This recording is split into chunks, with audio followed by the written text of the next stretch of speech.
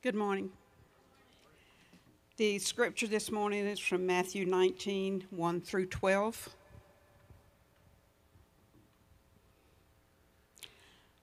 Now when Jesus had finished these sayings, he went away from Galilee and entered the region of Judea beyond the Jordan. And large crowds followed him, and he healed them there. And Pharisees came up to him and tested him by asking, "Is it lawful to divorce one's wife for any cause?" He answered, "Have you not read that he who created them from the beginning made them male and female, and said, 'Therefore a man shall leave his father and his mother and hold fast to his wife, and the two shall become one flesh.' So they are no longer two, but one flesh. What therefore God has joined together, let not man separate."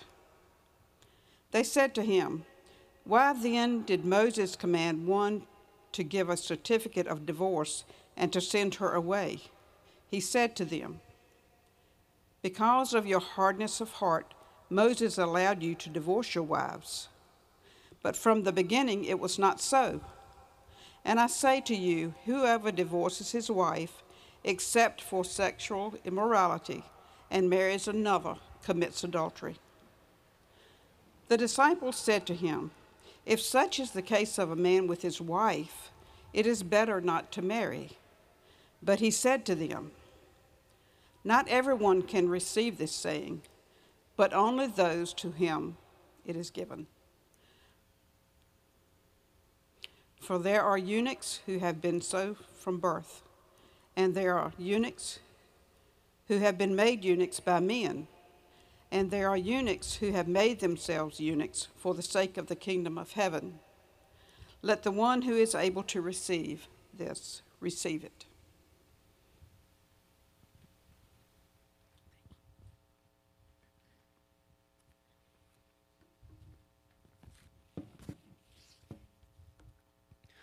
Well, good morning, everybody. Everybody enjoy an extra hour of sleep or getting ready this morning? That's nice. Woohoo! Yeah. Well, this is the third week in a 4-week series that we're doing that we've entitled Biblical Identity. And, we've been touching on some kind of sensitive topics, but I want you to hear that what we said from the beginning is that the reason we're doing this is not because we're trying to be culture warriors or anything like that. The reason that we're talking about some of these different things is because we think it's important to understand who we are, right? And we talked about that a couple weeks ago, that our identity is basically kind of who we see ourselves as. How do you view yourself? That's your self-identity, right? And our identity, this isn't some type of, I really hope that as we've been talking about this, it doesn't seem like an abstract or like a kind of a philosophical or an academic type of thing. I hope you see how practical this is. That as one of the mentors that I had when I was in college, is he would often say that if we see God rightly, then we'll start to see ourselves rightly. And if we start to see ourselves rightly, then we'll also start to live rightly, right? So the way we see ourselves, this affects a lot, doesn't it? It affects our mental health. It affects our decisions. It affects our relationships. It affects our actions. It affects our whole lives, right? So we're talking about, in this series, we've called it Biblical Identity because we've said there's so many messages that we hear. There's things we hear from our parents. There's things we hear from culture. There's things we hear from social media. There's ideas that we have in our own minds. But as people who are trying to be disciples of Jesus, as people who are learning to trust, love, and obey Jesus, our primary question should be, is I'm trying to figure out who I am. My primary question should be, well, who does God say that I am? And let who God says that I am determine the way I see myself and also determine the way that I live, right? So we've just been looking through the first couple of chapters of Genesis and just asking the question, when God creates humanity, what does he say about us? How does he describe us? What categories does he use to talk about the human beings that he's made? And we've just been saying we want to let what God says about us renew our minds and kind of heal us from any wounds that we might have gotten from our family growing up, or different things people might have said to us or about us, or whatever the case may be. Okay, so we started off by looking at Genesis chapter 1, and we said, first of all, when God creates humanity, that we are very good, right? And why are we very good? Because human beings, unlike the rest of creation, which is good, human beings have something unique about us, that we are made in the image of God. Remember that? That human beings are made in the image of God. And we said, that can maybe seem like, this kind of academic, theological, scholar term that, what does this have to do with my life?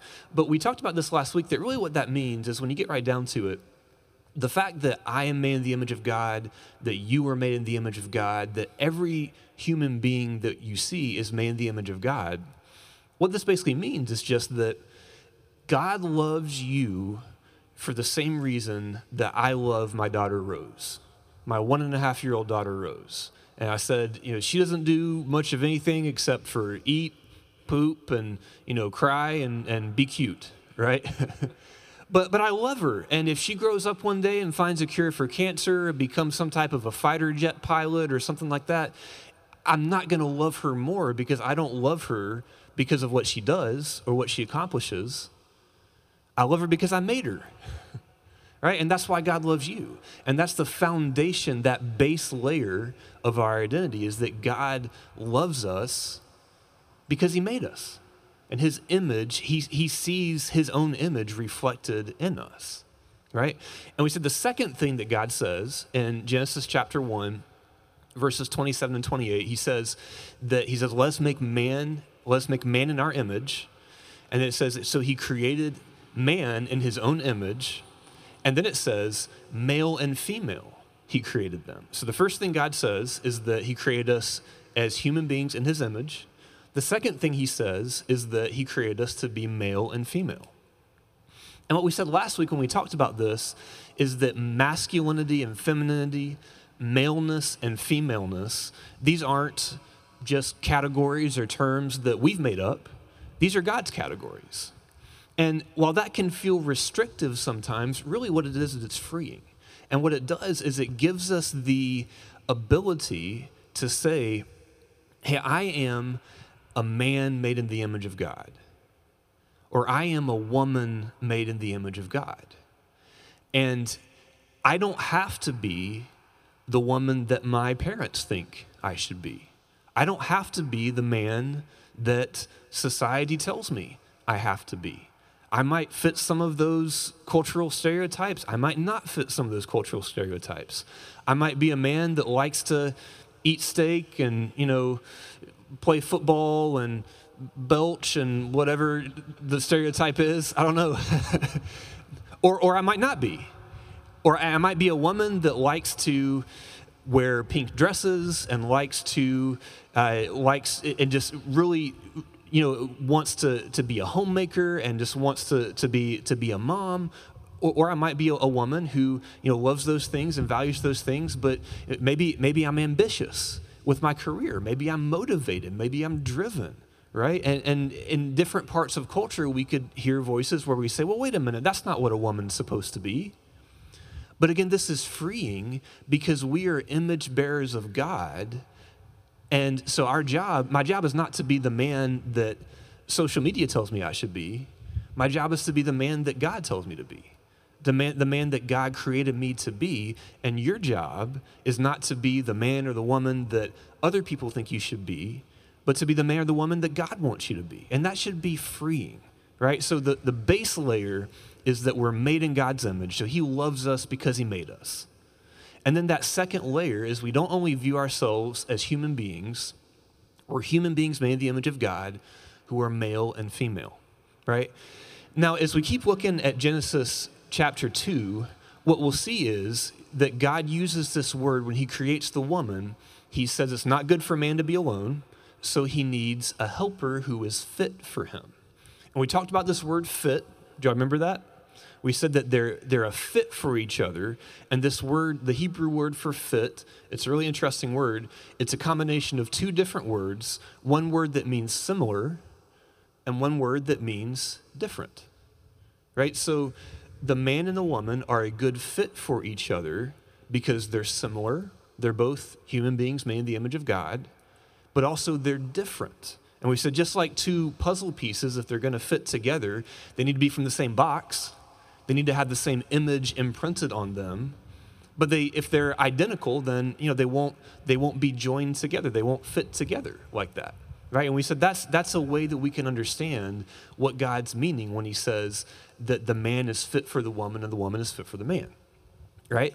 But what you see is that, okay, so we need man and woman working together to accomplish the task that God has given humanity, right? Well, how are they going to do that? And what we see is that something very intimate happens, that God, he didn't just create them male and female, he created them to be sexual beings. He created them to be sexual people, and they come together, they accomplish God's mission that he's given them by being joined together in this one flesh sexual relationship that the Bible calls marriage, okay? Now, what we're going to do today, we're going to be looking at Genesis 2, 1 and 2, but we're really going to spend more time in Matthew 19. So if you're not there already, go ahead and turn with me to Matthew 19. Okay, Matthew chapter 19, verse 1. Because what we're doing here is really kind of cool, because this is a situation in Matthew 19 where Jesus is being asked a question about marriage, which at the time was can you believe this? At the time, marriage was a controversial question, right?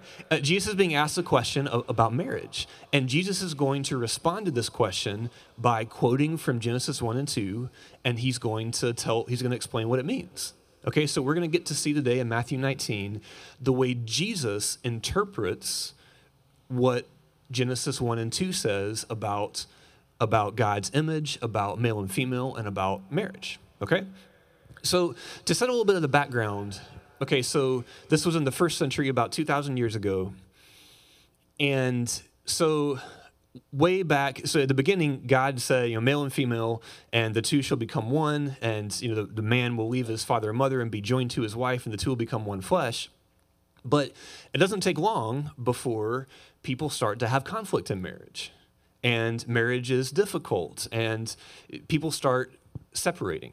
And at the time, women had very little power in society. They were very vulnerable. They had very little ability to support themselves apart from being married to a husband and his family. So what would happen would be this, that the man would, he would get tired of his wife, or something would happen, and he would just get rid of her, and he would abandon her and then go find a new wife, or go find a couple more wives, or something like that. And so what would happen is these women who, again, at that time in society, they couldn't just go out and get a job on their own, and they're very vulnerable in that culture.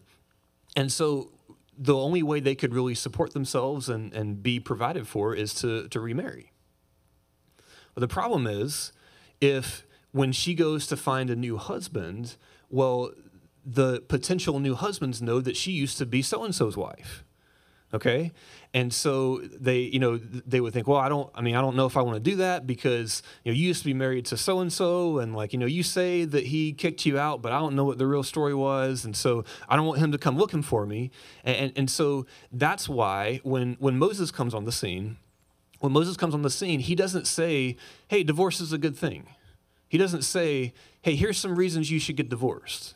What he says is, if you divorce your wife, again, he's not saying it's a good thing, he's saying it's happening, that it was a cultural phenomenon. He's saying, if you divorce your wife, whatever reason you divorce your wife for, then you need to give her a certificate of divorce, which basically proves, hey, I'm not making this up, he really did say he doesn't want me anymore. Okay, is that, y'all tracking with that? That's a little bit of background. Okay, so at the time, now we're skipping forward to Jesus' time in the first century.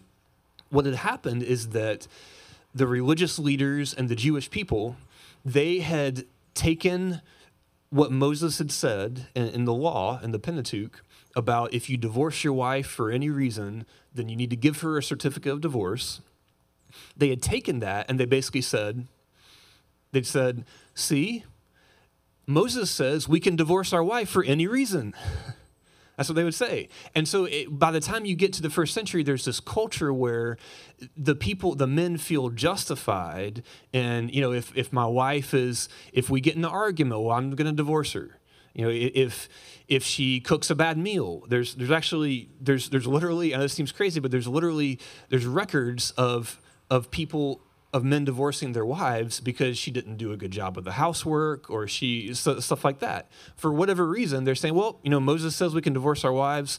All you have to do is give her a certificate and send her on her merry way. All right, so that's the context. And Jesus, he didn't view marriage and divorce like that. And so Jesus is walking around, he's teaching, he's traveling, and as he does that, the Pharisees and the Sadducees, who were the religious leaders at the time, they would come up to him and they'd ask him questions. And it says that they were trying to test him. Basically, they're trying to get Jesus to be canceled, okay? They're trying to ask him a question, and he's going to say something, and it's going to be controversial, and then now people don't want to follow Jesus anymore. They're trying to trap him in his words, all right? So that's what's going on here. And what they say in verse 3, they ask him, is it lawful to divorce one's wife for any cause? Is it lawful to divorce one's wife for any cause, right? And in Jesus' response to this question, he goes back to Genesis 1 and 2. And so what we're going to do is we're going to look at the way Jesus responds to this question. He basically lays out his theology of marriage. And we're going to see three things about what Jesus says about marriage. And then we're going to spend a little bit of time talking about how this applies to us as people that are married or unmarried, people that are single, the people that are divorced, whatever the case may be, because we're all sexual beings. And so we need to know how God views our sexuality so that we can know how to use it. We can know how to treat it. Okay? So that's the question that Jesus is being asked. The first thing that we learn from Jesus' response to this question, the first thing that we learn is that Jesus believes that when it comes to marriage and sexuality, we should get back to the way God designed things from the beginning. Okay? The first thing is that Jesus believes when it comes to sexuality and marriage, we should get back to the way God designed things from the beginning. All right, look with me at verse 4. Got a B in front of me. Look with me in verse 4. The first thing Jesus says is, he answered, have you not read that he who created them from the beginning made them male and female? Okay? And then skip ahead to verse 8. He says, so Jesus basically says, let me tell you this part and it'll make more sense in verse 8. Jesus basically says, well, from the beginning, God created them male and female and said the two shall become one, and what God has brought together, let nobody separate. So basically, no, you can't just divorce your wife for any reason, okay? But then the Pharisees come back and they say, well, but what about this Moses quotes about if you divorce your wife for any reason, then let that man give his wife a certificate of divorce. What about that? They kind of throw that. They think they're ready, but Jesus comes back at him, and he says in verse 8, he says, well, why is it? Okay, yes, Moses said that, but why did he say that? He didn't say that because he's saying, hey, divorce is great. If you're thinking about a divorce, you should really do it. That's not what he's saying. He says in verse 8, because of your hardness of heart, Moses allowed you to divorce your wives. So basically, Jesus is saying, well, y'all were being a bunch of knuckleheads, and y'all were abandoning your wives, and you weren't honoring marriage the way God intended it to be honored. And so to try to keep things from being as bad as they would have been otherwise, the whole certificate of divorce system was a way to kind of to at least allow the women to be provided for after you divorce them or after you kick them out. Okay, so he's saying that it's because of your hardness of heart that Moses said that. But look at what he says next. He says, yes, because of your hardness of heart that he allowed you to divorce your wives, but from the beginning, it was not so. So there's that phrase again. He says, from the beginning, it was not so. And so Jesus lays this foundation for marriage by saying God designed marriage. He invented marriage, just like he invented maleness and femaleness, just like he invented humanity. And he had a design for humanity. He has a design for maleness and femaleness. He has a design for our sexuality. And we should honor that design with the way we use our sexuality and with the way we approach marriage. Okay? Well, it's interesting. I don't know if you guys listen to, so I listen to a lot of podcasts. One of the podcasts that I listen to on occasion is the Joe Rogan podcast. Anybody else listen to the Joe Rogan podcast? I know Cameron does. So he's not a believer, but he has a lot of different people from kind of all over culture that he interviews and conversations with athletes and with scientists and with political commentators. And you hear a lot of different perspectives. And if you have listened to a certain podcaster or a particular commentator, if you listen to him for over a period of time, what you find is that you kind of you realize, okay, they have a few different things they like to rant about. And you know when it's kind of getting close to that topic, I know what he's about to say, and then there he goes. And one of the things that I've noticed that Joe Rogan rants about a lot, and if you've ever listened to him, maybe you've heard this, is about marriage. And what he says is, marriage is just such a stupid concept. It's just why do we think it's this old-fashioned idea? Why do we have to have a marriage? Why can't we just, if you love somebody, then you just love that person. If you want to live with somebody, you just live with them. Why do we need to get all entangled in all this legal stuff? And he says, marriage is this old-fashioned thing that we need to kind of grow out of. Okay? And what we're seeing from Jesus in Matthew 19 is that Jesus believes marriage is not something that we came up with at one point in time because it was helpful for our society and that, okay, if we don't need it anymore, maybe we can get rid of it. He's saying, no, God invented marriage. And so we should do marriage. Marriage is important, first of all, because God invented it. And second of all, we should use our marriage, we should operate it according to the operating manual. All right?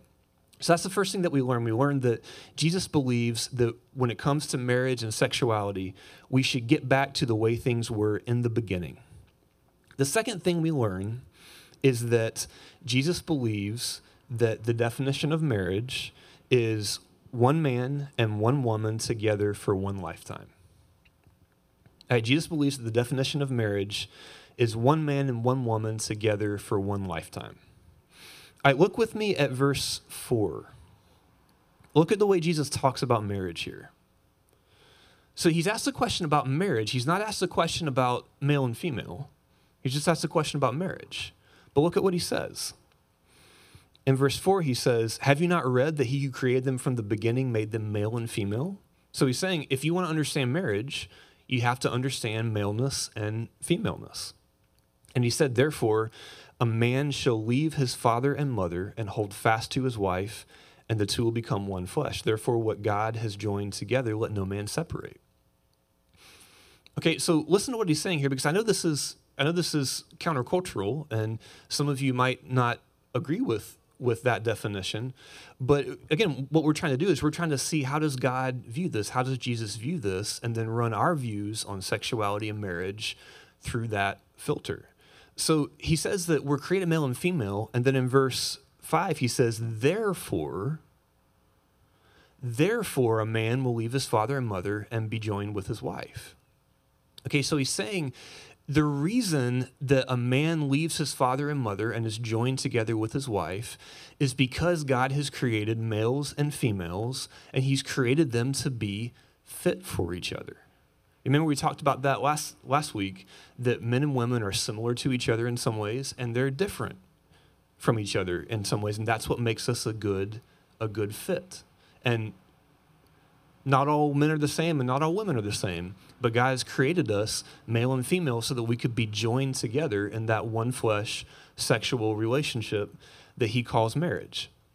Now, this is kind of I know as I say this, just trying to put myself in your shoes, I don't know how that kind of hits you. Maybe that seems offensive. Maybe that seems closed-minded. But I think we could all agree that that's a countercultural thing to say, isn't it? And I think we can make the mistake sometimes of thinking that that's a countercultural thing to say in 2021. But the truth is, it is countercultural in 2021. But the truth is that the Bible's definition, God's definition of marriage, has always been countercultural. This idea of one man coming together with one woman for one lifetime, that's always been countercultural. Think about, thousands of years ago in the time of Abraham and Isaac. For them, they would have heard this. They would have looked at Genesis 1 and 2, and they would have thought, just one wife, but I want to have more wives. And because polygamy was very common, and for God to say, no, this is one man and one woman that are coming together, they would have thought, well, what if my wife gets old? Like, well, you're going to get old too, and you should love her, right? So it would have been countercultural back then, and it was countercultural in Jesus' time too, for reasons that we just talked about having to do with divorce. Look at what the disciples say in verse 10. So Jesus articulates this view of one man comes together with one woman, and they become one flesh, and don't separate them. Death is the only thing that separates them until death do us part. Look at this is interesting. Look at the reaction the disciples have, okay? And again, these are people 2,000 years ago, and we can make the mistake of thinking, oh, they just would have assumed this, and this wouldn't have been controversial, but look at what they say. And the disciples said to him, if such is the case of a man with his wife, then it's better not to marry. And basically what they're saying is what many of us maybe sometimes think, or what is a common way to think today in our society, which is, if I really meant what I said in my wedding vows, I wouldn't have said them.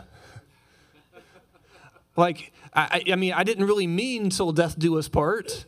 It's just kind of something that you say. Right? And so listen to the reaction there when Jesus is saying, no, you can't just divorce your wife because she cooked a bad meal, or because you don't get along with her, or because you got in an argument or something like that. No, you can't just do that. And they say, well, why would I want to, if the stakes are that high, why would I want to get married? So clearly this was countercultural for them back then, having to do with the idea of divorce. Well, for us today, it's countercultural because, first of all, we often in mainstream culture, we don't view marriage as a lifelong commitment, right? We view it as if you have irreconcilable differences, or if you think you could be happier without each other or with different partners, then yeah, it's about being happy. And it's also countercultural because we would say, why does it just have to be one man and one woman? What about same-sex marriage? And so what I'm trying to say is it was countercultural back then, it was countercultural today.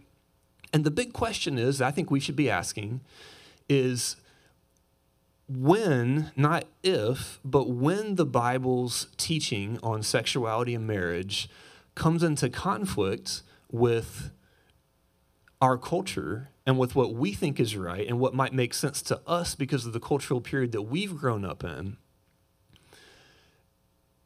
can we update God's definition of marriage? Can we update it and say, well, okay, Jesus said that back then, God said that back then, but today we know more. Today we know more about sexual orientation. Today we know more about genetics. And today we know more about biology. And so we think that this is going to work better. We're going to update that definition of marriage. After all, I mean, everything else has to be updated, right? Think about the things that there's not a lot of things we still do the way we did them 2,000 years ago. So don't we need an update here? And I think that's where I would say, and I think that Jesus would say, that no, we don't. That God does not give us that authority to say, okay, that's the way he designed it, but today we know better. All right, so that's the second thing, is that God's definition, Jesus' definition of a marriage, is one man together with one woman for one lifetime.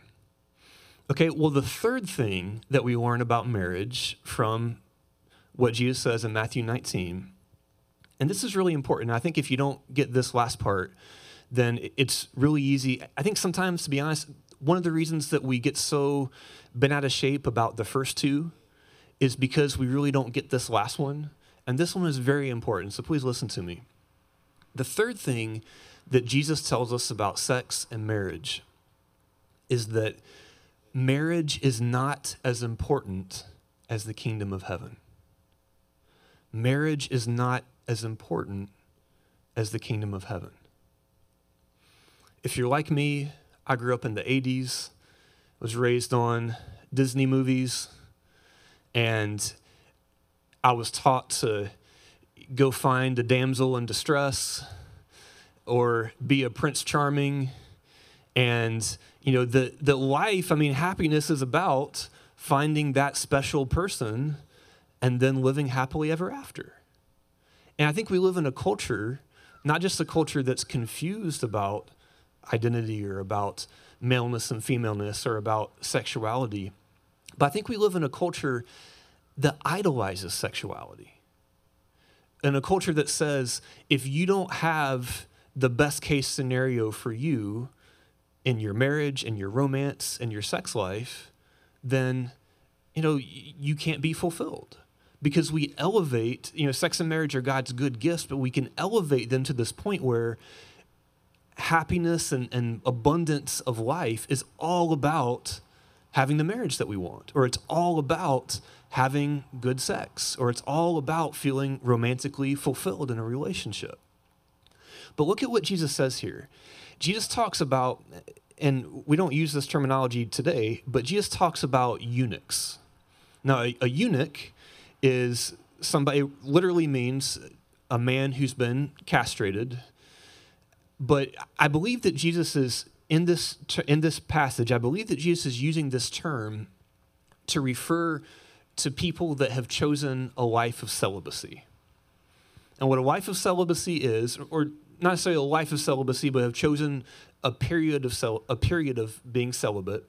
And basically what that means is when you say, okay, I'm a sexual being, I have sexual desires, but I'm choosing to not have sex. That's what it means to be celibate for a lifetime or for a period of time or whatever the case may be. And I believe, and for time's sake I won't get into it, but we can talk about this later, that I believe if you really look at the text and if you analyze it, when Jesus says eunuchs here, he's talking about people that are living a life of celibacy. And he says he mentions three types of quote unquote eunuchs. The first one he says is, this is in verse 12. He says, for there are eunuchs who have been so from birth. And that's probably referring to people that have, whether it's birth defects or physical abnormalities, people who I think today, conditions that we might put in the category of intersex, where you have ambiguous genitalia or not fully formed or situations like that. I think that would be what Jesus is talking about when he's saying eunuchs that are eunuchs from birth. And I know this is kind of technical and kind of, we don't usually talk about stuff like this in church, but I think it's important, so stick with me. And second of all, he says in verse 12, and there are eunuchs who have been made, let me find my place, eunuchs who have been made eunuchs by men, which is referring to at the time people who, slaves who have been castrated or servants who have been castrated. And then thirdly, he says that there are eunuchs who have made themselves eunuchs for the sake of the kingdom of heaven. So what is that talking about? And what Jesus is saying is that these are people that God has made in his image to be sexual beings who have sexual desires, but for some reason, they have chosen to not get married, to not have sex, because they believe that's what will be best for the kingdom of heaven. Jesus himself would be in this category. The Apostle Paul would be in this category where they could have gotten married, but they didn't because they believed that God had work that he had called them to do that they wanted to be a part of, and they didn't want to divide time between, their having a wife and children and then doing this work. Okay, so it's this category of people that would say, I'm a sexual being with sexual desires, but for the sake of the kingdom of heaven, I'm going to choose to not have sex and not be married. And that blows our minds because we think, well, you can't be happy if you're not married. You can't be happy if you're not having sex. And Jesus would say, well, that's just not true. Because the kingdom of heaven is more important than marriage and sexuality. Well, let me give us a couple. I know that this has been a lot, and it's possible for you that you have different convictions or you have different interpretations. And again, these are conversations that I hope we can continue to have.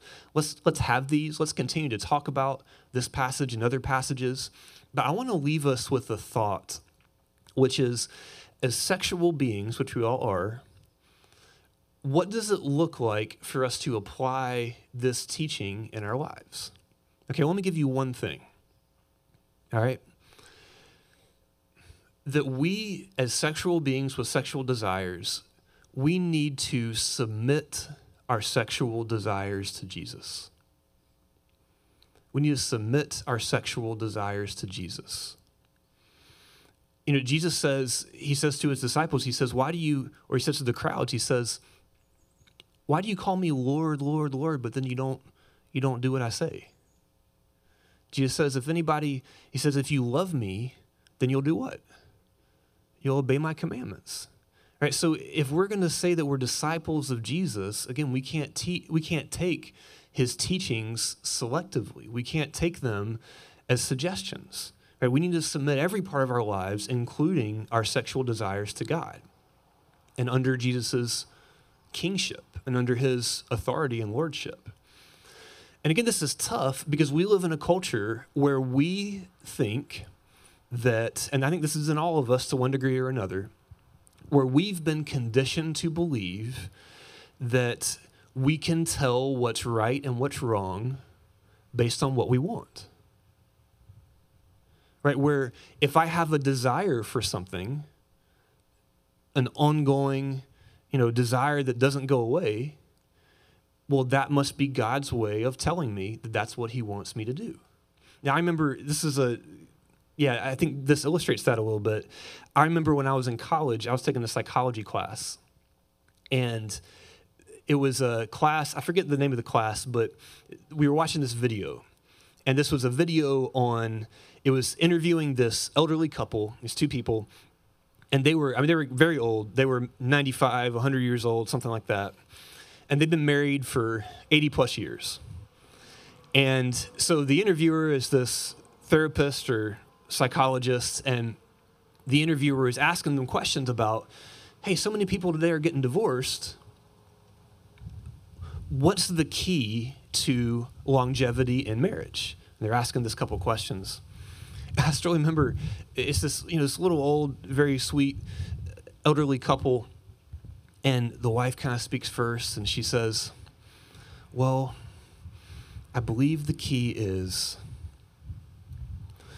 that you have to let your husband sleep with other women. And I was like, that is not what I was expecting her to say. And she goes on to say that, we just need to realize men are not naturally monogamous. That men are, we're genetically conditioned to want to have multiple sexual partners. And so as the wife, if you want your relationship with your husband to be successful long term, you need to not be jealous, but instead that's the way he is, and you need to support that and encourage that. And so she goes on to talk about how, I remember this time when we were, 30 years ago when he and my friends, blah, blah, blah. And then, I went and picked him up afterwards or something. And you see what she's doing there. She's saying that, because he has this desire, that determines what's right and what's wrong, right? And what Jesus is telling us is that it's not our desires, and this goes back to, in many ways, the series that we did a few months ago on our need for a Savior, it's preparing us for conversations like this. You remember that when we said that our hearts are tricky because we want a lot of different stuff, and sometimes we want good things, but sometimes we want things that are not good. And it's hard to tell if I'm just looking at my heart based on what I'm attracted to, what I desire, what's a good idea and what's a bad idea. Proverbs says there's a way that seems right in the eyes of a man, but in the end it leads to what? To death, right? And so what Jesus is saying, that our desires are good and they're important, but we shouldn't let our desires determine what's right and what's wrong. We should get back to God's design for things. Okay, so whether we have same-sex attraction or opposite-sex attraction, whether we're married or whether we're single, whatever situation we're in, as disciples of Jesus, we need to submit fully our desires, all of our desires, including our sexual desires, to Him. So I want to recommend two things, and then we'll be done. First of all, I'm going to send out a link in the church Slack group this afternoon for an interview by a Christian woman that maybe some of you have heard of named Jackie Hill Perry. And Jackie Hill Perry is a Christian woman who, from the time she was very little, she had same-sex desires, and she lived as a lesbian for many years and had many lesbian relationships. And then she tells this story of what that was like, and then her journey and her struggle to put those desires in submission to Jesus. And what she says, and I love this, is that God doesn't promise when we submit our desires to Him, He doesn't promise He's going to take those desires away. But what He does promise is that He'll give us self-control. What He does promise is that He'll give us peace. What He does promise is He'll give us the opportunity to be a part of a loving church community of brothers and sisters where we can experience that intimacy that we all long for. Okay, so I'm going to put that out this afternoon. I encourage you to listen to it. Again, she has some great perspectives, and it's something we can continue to talk about. Another thing I want to recommend, if you're in a life group, and this is another plug for life groups, again, today and in this series, we're really just scratching the surface. And what we're wanting to do is in our life groups, we're going to dive deeper into some of these topics. And so this is a book that I'm holding up, and I really recommend it to you. It's by a guy named Preston Sprinkle. It's called Grace and Truth. And it talks about not only what the Bible says about marriage and sexuality, it goes in a lot more depth than I did today, but he also talks about what it looks like to be loving to people around us who believe different things about marriage, about same-sex marriage, about divorce, and things like that. So I really recommend this resource to you. And again, if you're in a life group, you might be diving into this as a group and having a discussion around that. So, yeah, let me pray for us.